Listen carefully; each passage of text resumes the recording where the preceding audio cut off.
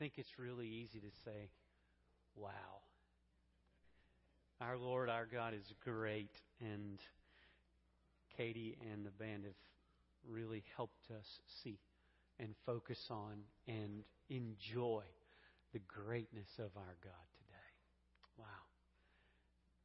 I'm so thankful to be here. If you'll join me in the book of Acts, as we've been going through Experiencing God, this past week has put a laser beam focus on the church and its importance, its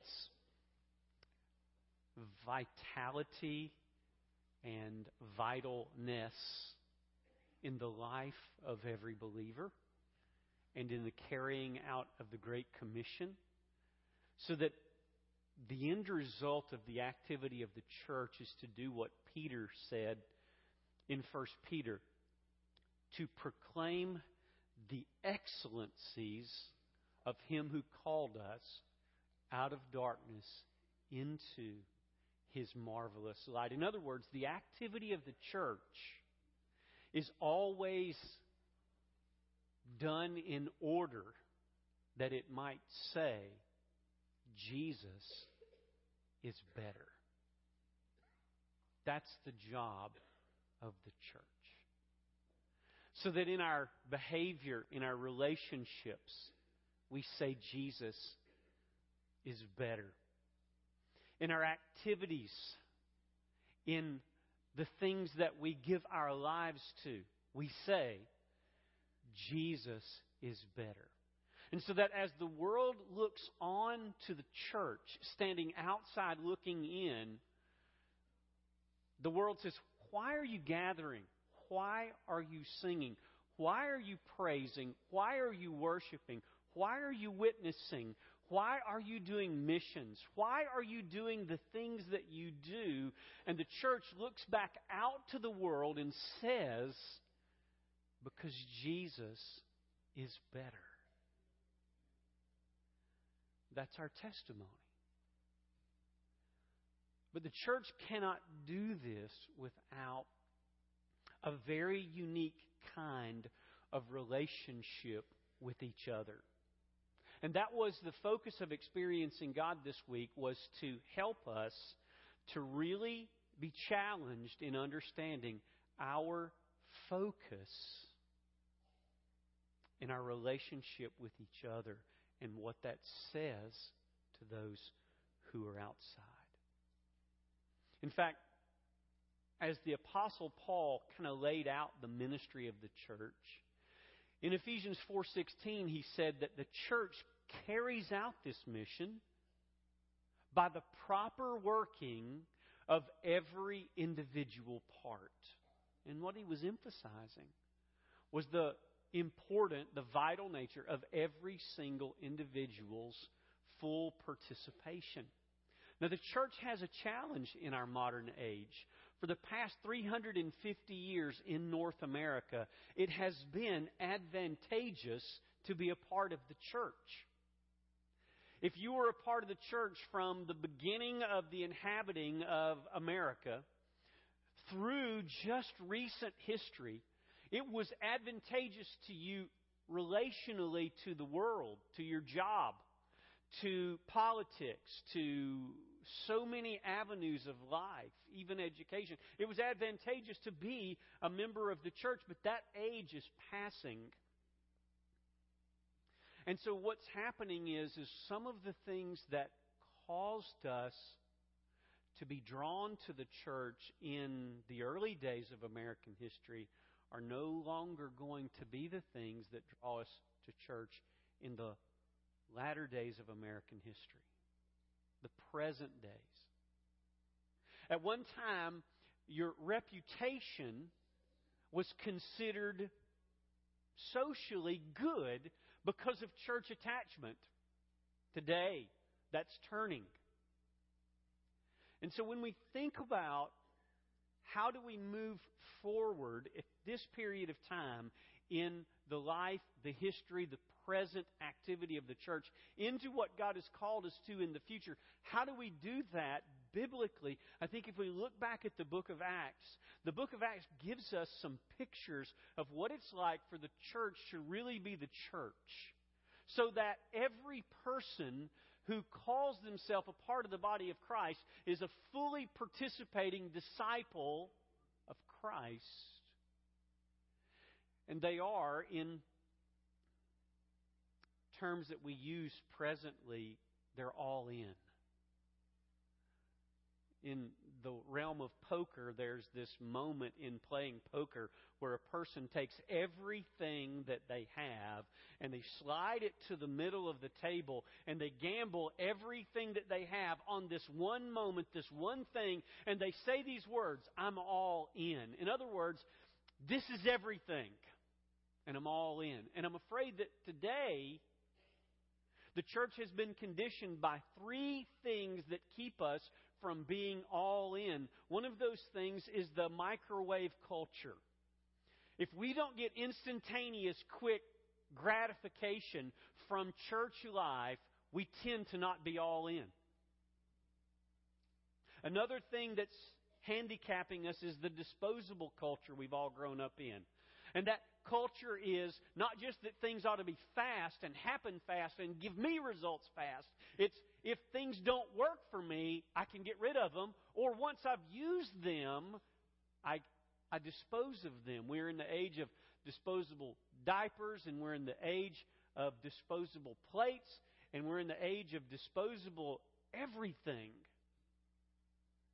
So that when something no longer is useful, we just throw it away. But we're also struggling with the pragmatic culture. The pragmatic culture is, I am in this for what I can get personally, quickly, so that I measure my church participation by how I quickly benefit. And so the pragmatics are, if it's not working for me, I'll just go somewhere else and try something else. And the idea of being all in church is foreign to the North American mind. The idea of sliding all of our chips to the middle of the table and saying, I'm all in.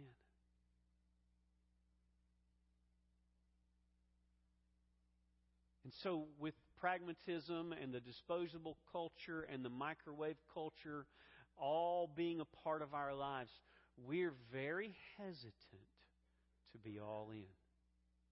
We tend to be like the kid on the edge of the swimming pool, dangling his feet in, not wanting to get all in because of whatever perceived dangers there are in the pool, but just enough to get the feet wet and have a little enjoyment. And so the New Testament gives us a picture of what life ought to be like when we're all in. I want to begin with a quote from C.S. Lewis that I think is helpful. Let's bring that up and read it together. It's in small print, so I'll read it. In friendship, we think we have chosen our peers. In reality, a few years difference in the dates of our births, a few more miles between certain houses, the choice of one university instead of another, the accident of a topic being raised or not raised at a first meeting, any of these chances might have kept us apart. But for a Christian, there are, strictly speaking, no chances. A secret master of ceremonies has been at work.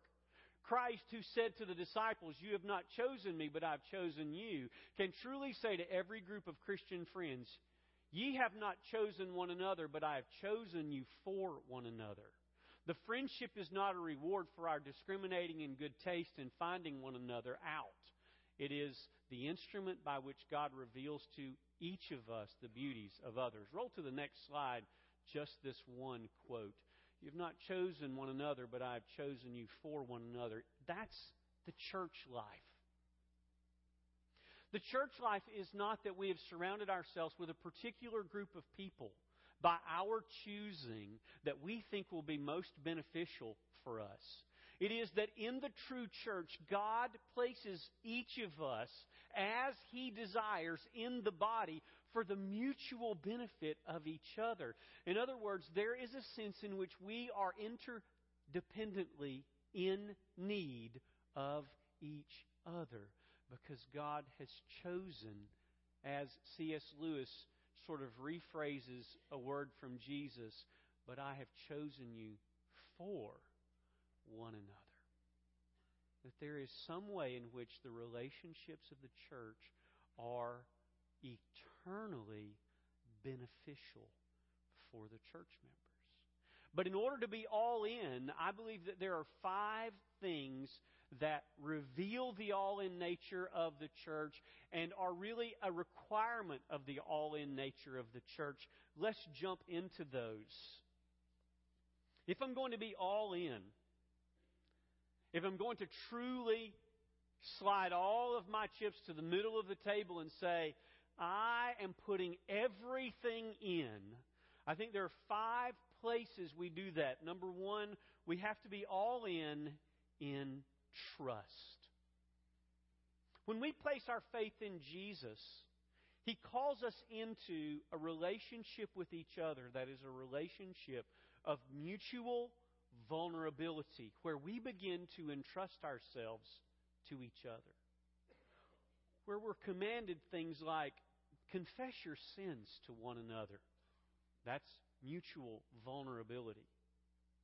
Bear one another's burdens. That's mutual vulnerability. God calls us into a relationship in the church where, as we have trusted Him entering the church, He builds a culture of trust within the church where we labor together for mutual vulnerability to entrust ourselves to each other's care in the body of Christ, to entrust ourselves to each other's help in the body of Christ, to entrust ourselves to each other's discipline in the body of Christ, to entrust ourselves to each other's teaching, influence, correction. So many things that the Bible teaches us are matters of trust within the body of Christ. The body must learn to trust the input from each part, experiencing a mutual vulnerability. In the New Testament, we see that in the book of Acts. We see that they begin to entrust to each other their possessions. They begin to entrust to each other their confessions. They begin to entrust to each other their very lives. And something that is developed is a culture of mutual trust. That is why when the Bible talks about this culture, it talks about it from 2 angles in the Old Testament. From one angle, it is found in Proverbs 6:16 through 19. Join me there for just a moment. Proverbs 6:16 through 19. When we talk about a culture of trust, we talk about a kind of person that has been born again, who becomes, as a result of the new birth, a trustworthy type of person who works for mutual trust within the congregation so that we can be all in trust with each other. And so in Proverbs 6, the Lord gives a warning about this kind of relationship. Verses 16 through 19. Here it is in the negative. There are 6 things which the Lord hates. Yes, 7 which are an abomination to Him. Haughty eyes, a lying tongue, and hands that shed innocent blood. A heart that devises wicked plans. Feet that run rapidly to evil. A false witness who utters lies. Now, look at this last one. And one who spreads strife among his brothers. When the Lord looks down from heaven, those upon whom He looks with favor, those who He's called out for His purposes in Christ, He expects that they will labor to develop among each other a culture of trust. There are men and women who make their way into church who actually rather than developing a culture of trust, they actually sow seeds of division. They have secret conversations and they bite and tear at each other and devour one another. And rather than sowing seeds of trust among the flock, they actually spend time harming.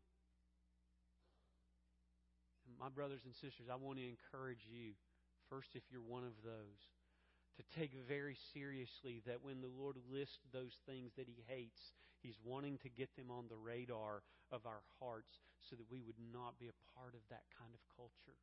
That we ought to be working in the opposite direction, one who sows seeds of trust among brethren rather than sowing seeds of strife or discord. But He gives it in the positive in Psalm 133. Go there for just a moment. He gives it in a beautiful picture of how a culture of trust is developed. And in Psalm 133, a very brief psalm, one of the shortest of the psalms, he gives this picture of what this culture of trust looks like. What it was appearing as in the New Testament, and as we read in Acts, we'll see. But here in Psalm 133 says, "Behold, how good and pleasant for it is for brothers to dwell together in unity. It is like the precious oil upon the head, coming down upon the beard, even Aaron's beard, coming down upon the edge of his robe." This is the moment when Aaron is consecrated as the high priest. It's a high and holy moment. And then he says it's like the dew of Hermon coming down upon the mountains of Zion, for there the Lord commanded the blessing, life forever. And so here you have in the negative and the positive the creating of a culture of trust. Go back to Acts chapter 4 and you see that the trust began growing among each other, where they were dependent upon each other for possessions. They were spending their time together. We'll look more at that. But it was so much so that this trust allowed them to entrust themselves to the apostles' teaching, entrust themselves to the apostles' care. You see in verse 42 of Acts 2, and they were continually devoting themselves to the apostles' teaching. In other words, this was a culture of trust where they were saying, God has called leaders, God has called teachers, God has called people among us who are going to lead us, and we're going to entrust ourselves to their care as they shepherd our hearts and our souls. They shepherd our families. And so much so that they gave that time together. And then you see them in chapter 4 actually laying their possessions at the feet of the apostles, because there was this culture of trust that had been built among the fellowship. Why is this important?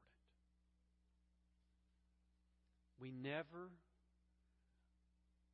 go all in to a culture we don't trust.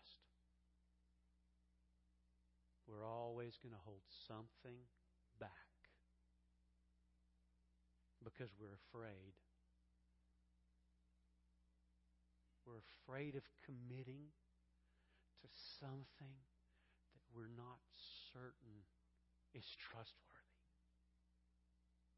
And so when we talk about going all in church, so that the glory of Jesus and the worth of Jesus can be seen and manifested among us, part of the responsibility of the flock is to create, foster, and protect a climate, a culture of trust. That means that we take very strong stands against backbiting, gossip, rumoring, tearing down. In order to create a climate of trust, we have to refuse to do the things that take trust away. And that's a labor for the church to do, and we'll see in some more of the text here in a moment as we jump into Acts 2, 3, and 4, how that fleshed itself out.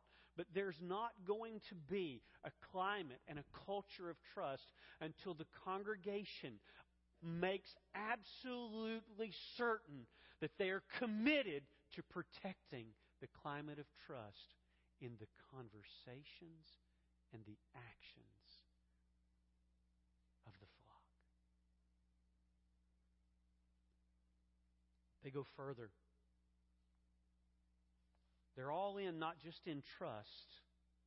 They're all in, number 2, in time. One of the challenges of the modern church is that we are incredibly busy. Culturally, we're busier than we've ever been. There's more things to sap our time.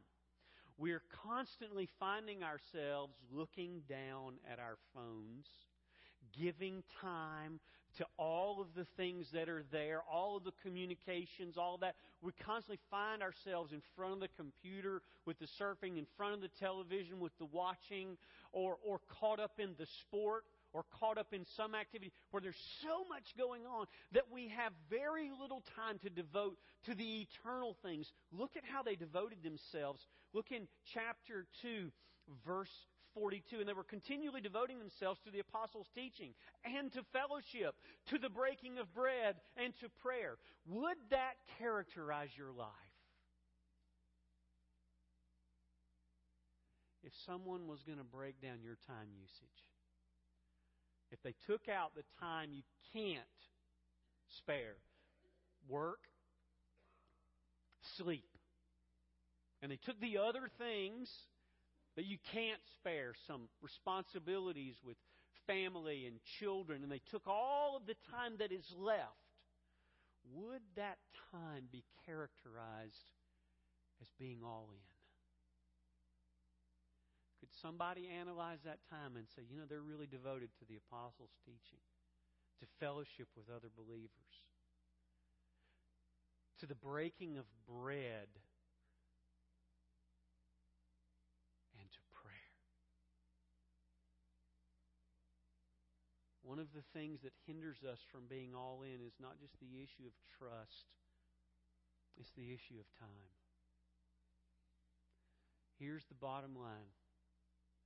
We give our time to what we love to do. That's it. It's just how it is. We just do.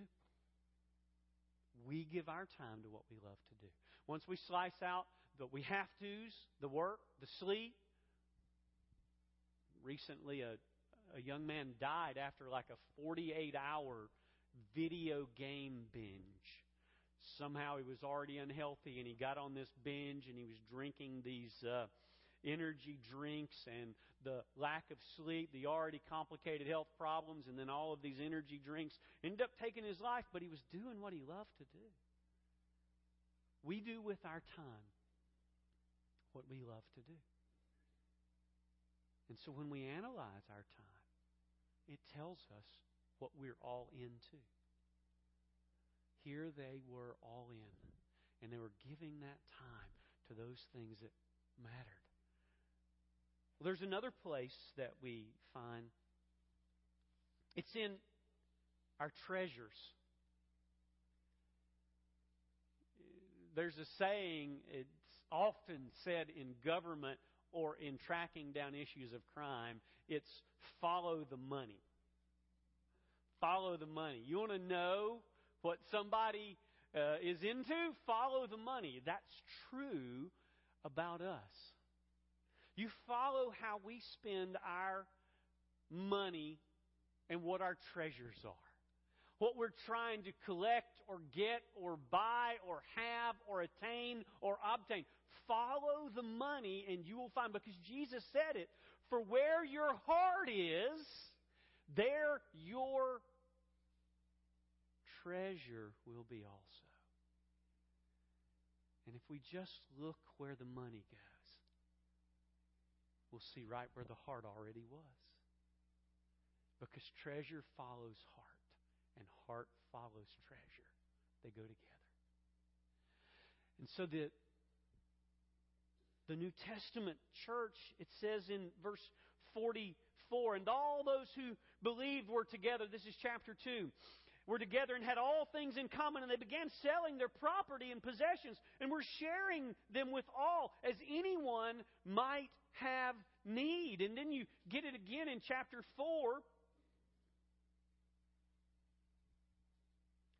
I want to share with you something that one pastor said. I'm going to break his statement down. Here's what he said. He said that when somebody comes to Christ, two things happen.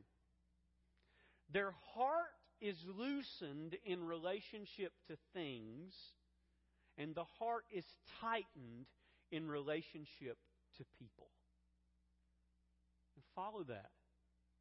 The heart is loosened in relationship to things, and the heart is tightened in relationship to people. That is a picture of the effects of the new birth. We see it in verse 32 of chapter 4. Join me there. And the congregation of those who believed, that's the key. They believed.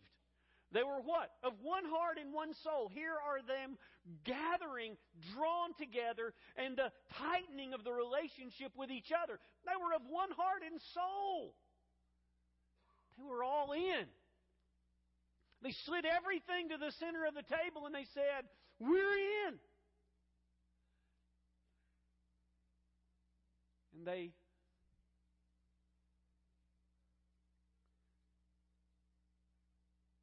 tightened their relationships with each other.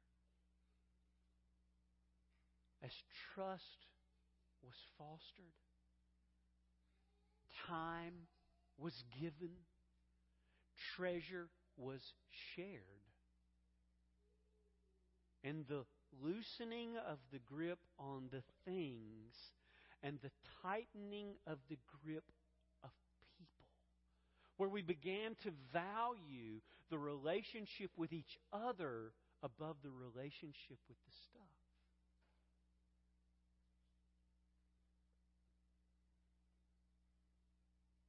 Notice how the verse 32 flows. The congregation of those who believed were of one heart and soul, the tightening. And not one of them claimed that anything belonging to him was his own. This is not communism. Nobody demanded this. There was not a rule. Somebody didn't come forward and say, "Look, this is how the church is going to operate.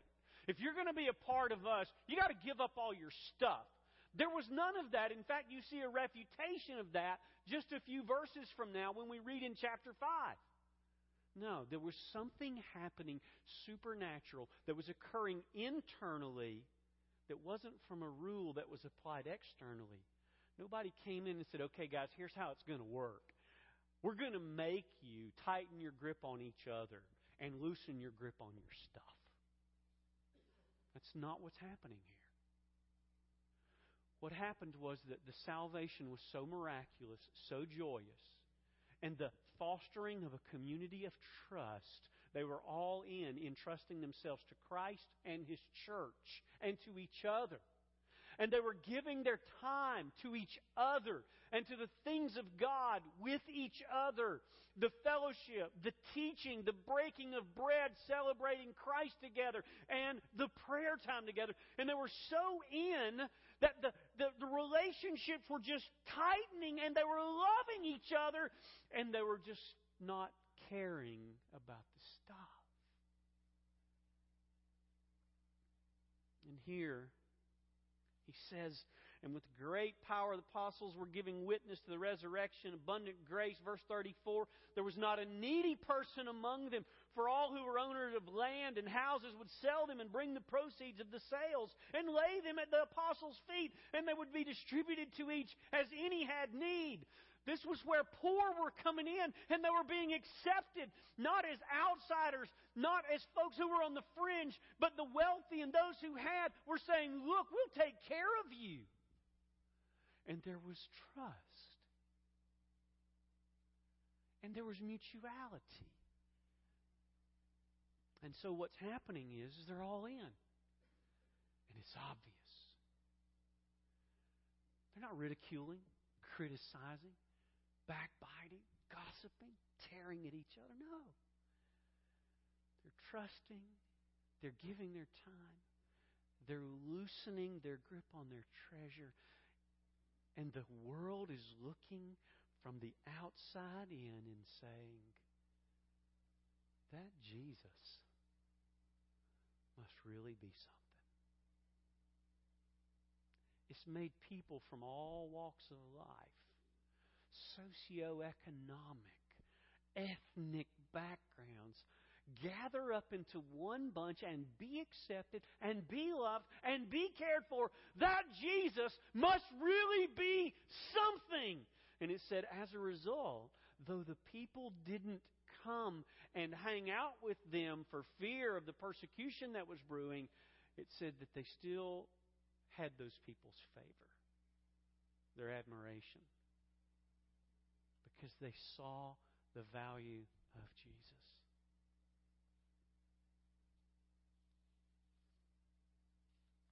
Satan knew that there were some avenues he could try to fracture them. And so he tried.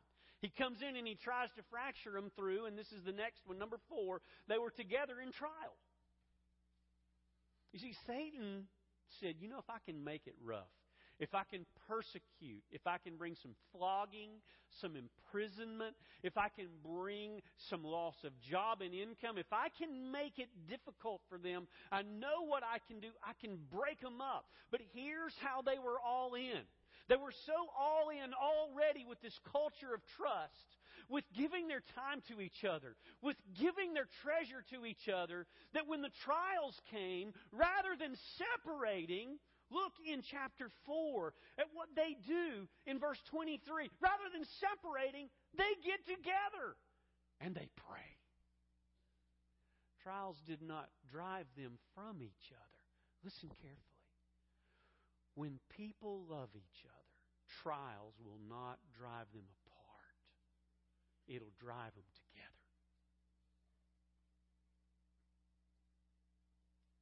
You watch a family that loves each other in the middle of a difficult situation.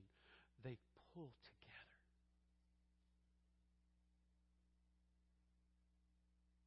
Here, Satan says, I'll fracture them. I'll isolate them. I'll break them up. I'll separate.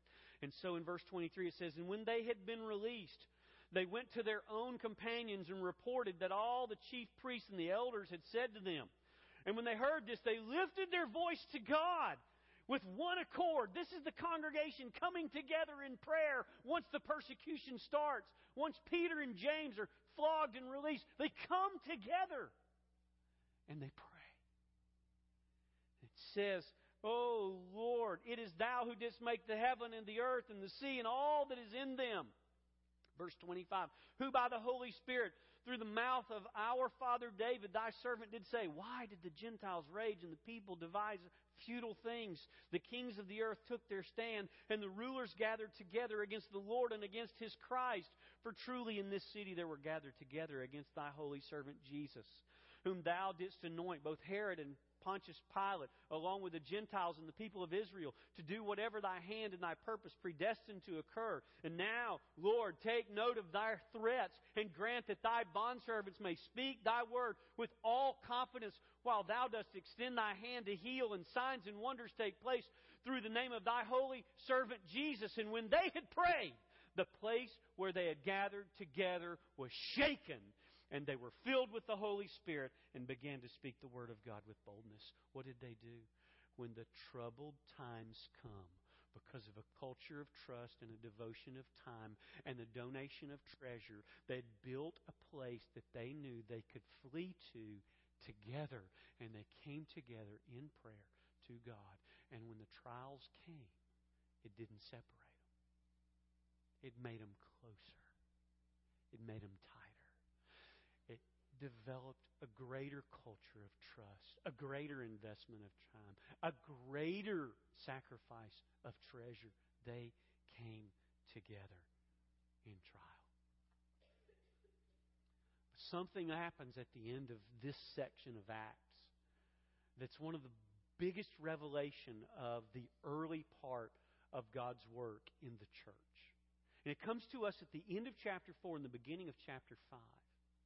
And basically what happens here is God says, you know what? Even in a wonderful culture of trust where people are all in with their time and all in with their treasures and all come together in their trials, even there's always going to be some fakes. There's always going to be some folks who are wanting to be a part of that for some kind of broken reason. For some kind of instant benefit that has nothing to do with Christ and His worth. It has nothing to do with the church and her glory. It has nothing to do with the kingdom of God and its expansion. Somehow it just has to be that they're only there for some kind of selfish reason that's not connected to God at all. And so what God does is He brings up two folks and He holds them in contrast to each other. Chapter 4, verse 36. Join me there. And Joseph, a Levite of Cyprian birth, who was also called Barnabas by the apostles, which translated means son of encouragement, and who owned a tract of land, sold it, and brought the money and laid it at the apostles' feet. So here's Barnabas. He's in. He's in.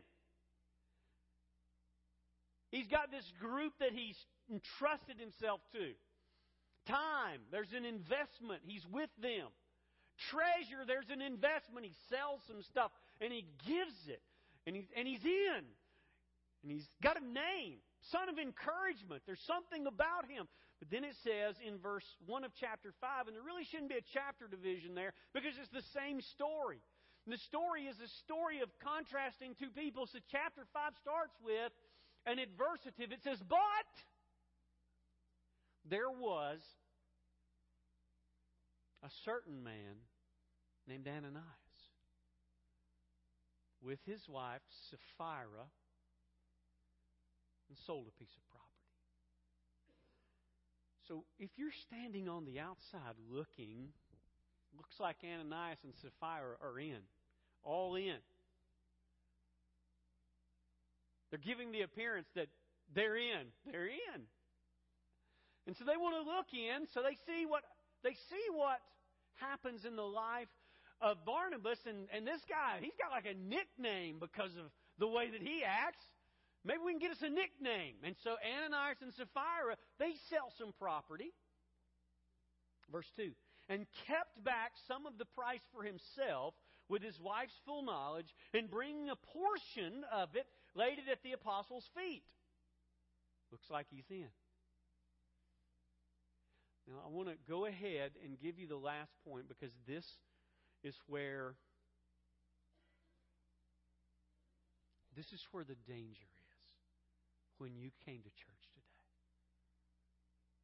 This is a grave, grave danger. That somehow that there's something lying behind why you're in that doesn't say anything about Jesus is better. Doesn't say anything about the worth of God, the expansion of the kingdom. But that the reason you're here today says something about you.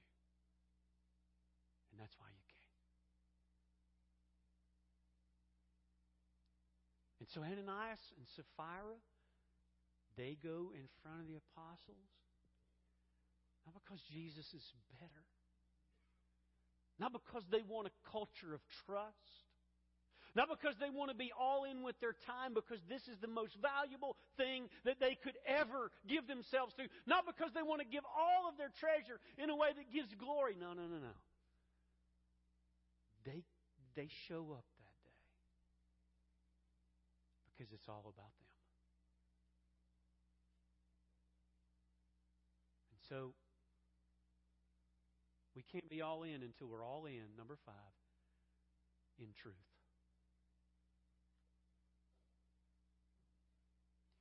You see, there is one who is looking down on us today. And He knows why we're here. He knows what motivated us to show up today and any time we come. He knows what's behind our actions, our behaviors, our attitudes, our activities. He knows what's behind all that we do.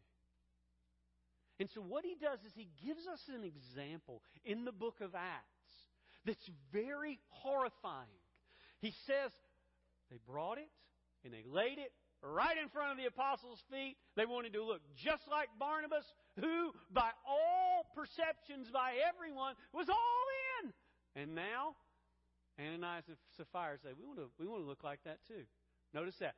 We want to look like that too. Not we want to be that. We want to look like that. And so they show up. And they make this offering kind of a big deal.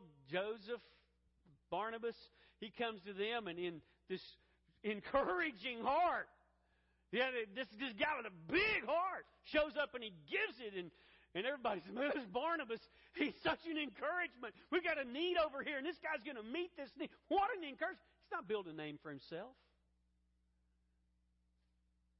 But here, Ananias and Sapphira show up, and Peter rebukes him so strongly in verse 3. Peter said, Ananias, why has Satan filled your heart to lie to the Holy Spirit? There's something said in the next few verses, starting now, that's the grave danger. When we do church things, not from a heart of Jesus is better, and I'm willing, therefore, to be all in trust. When it's not from a heart of Jesus is better, and I'm willing to give that time to Him because He's worth it. When it's not from a heart that says Jesus is better and all of my treasure can be used any way Jesus wants it because He's better.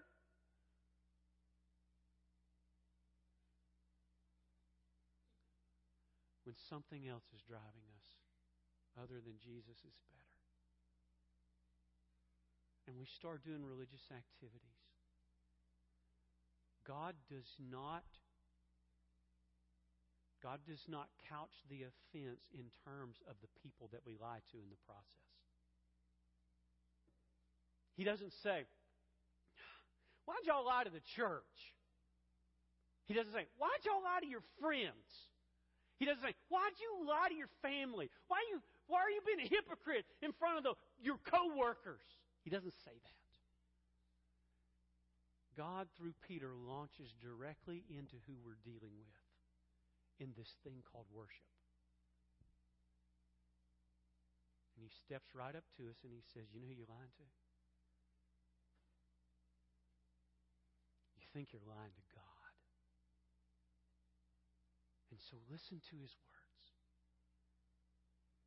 Ananias, why has Satan filled your heart to lie to the Holy Spirit and keep back some of the price of the land? While it remained unsold, did it not remain your own? In other words, he didn't have to do this. Nobody required him to. And after it was sold, was it not under your control? He didn't have to give it. He could have sold it and spent it on whatever.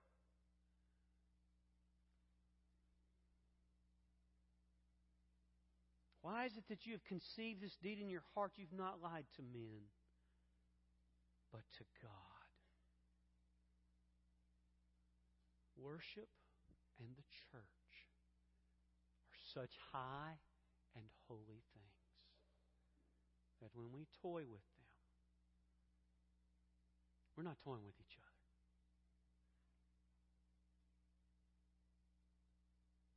We're toying with God.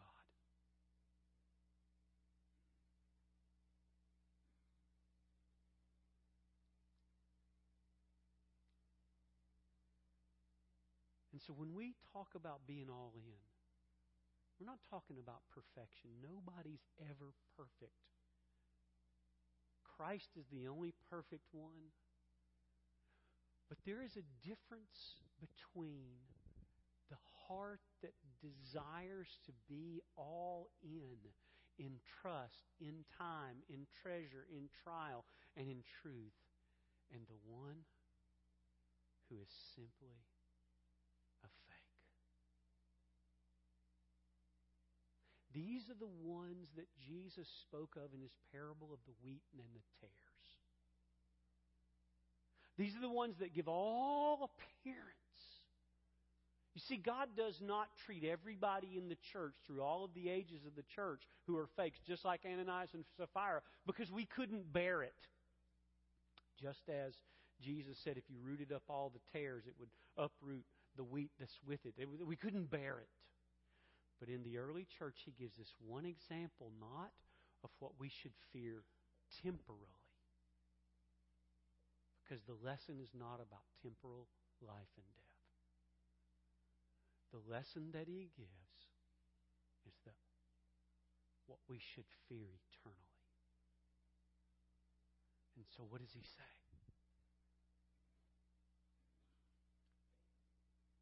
Verse 5, and as he heard these words, Ananias fell down and breathed his last. And great fear came upon all who heard it. And the young men arose and covered him up and carried him out. And they buried him, and there elapsed an interval of about 3 hours, and his wife came in, not knowing what had happened. And Peter responded to her, "Tell me whether you sold the land for such and such a price." And she said, "Sure, that was the price." And Peter said to her, "Why is it that you've agreed together to put the Spirit of the Lord to the test? Behold, the feet of those who buried your husband are at the door, and they shall carry you out as well." And she fell immediately at his feet and breathed her last. And the young men came and found her dead. And they carried her out and buried her beside her husband. And great fear came upon the whole church and upon all who heard these things. There is a way that you and I can make pretense about a culture of trust. There's a way that we can make pretense about being all in with our time. We can busy ourselves with church activities. I mean, full speed. We can also give all kinds of appearance that we're all in with our treasure. But there is a God who's sitting on His throne right now. And He is looking at every one of our hearts today. And He knows this. Whether or not we're in this in truth. He knows. He knows everything that motivates everything that we do. And He knows if we're in this for Jesus or for us. And He's looking down at every heart in this building and every building across the world that is housing worshipers right now, and He sees those hearts. And what He wants us to do is come to Him in truth.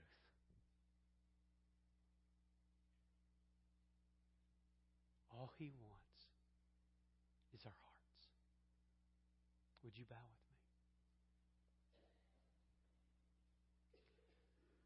me? If this morning you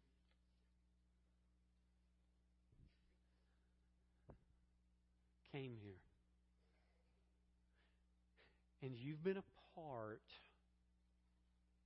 of some kind of religious pretense,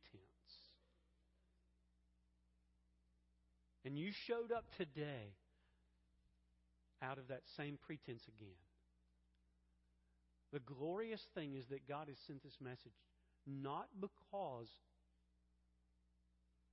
of anything other than His love for you. That you could come to this moment of reckoning and you could settle this issue today. Jesus really is better. And yes, He's worthy of us coming here in trust and developing a culture of trust from Christ first and then among each other through leaders and through followers and through the flock. Yes. And He is interested in time and us investing ourselves. And He is interested in our treasure and us being freely giving of that. And He is interested in what we do when our trials come. But He's most interested in whether or not we're in this all in truth. And so I just want to ask you this morning, when you came,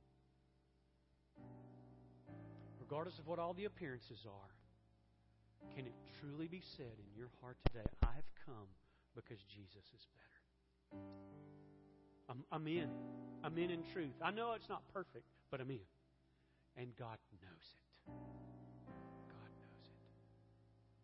But it's possible you showed up today and now's the time to settle it. And you want to show that Jesus is better. And so you want to receive Him. You know you've heard the story of His life, sinless, His death, a sacrifice for sins, His resurrection on the third day, justification for all who believe, and how He sits today at the right hand of the Father, interceding and mediating for those who are His. And you're ready to go all in today. Would you do that? Would you this moment call on Christ to save you and go all in? Would you do that? Pray with me. Father in heaven, I know my sin is great. But I hear the words of Jesus, come unto me, all you who are weary and heavy laden, and I will give you rest. I hear the words of Jesus, for God so loved the world that He gave His one and only Son, that whoever believes in Him should not perish, but have everlasting life. And I've heard those words. And this moment, I believe them. I repent of my sin. And I receive Christ. I'm all in. Save me, forgive me, and keep me. Oh God, please save me. Oh, the glorious thing, if you prayed this morning, is that He is able to deliver you. All who call upon His name shall be saved. Take hope in that. Leave here today all in. Would you stand?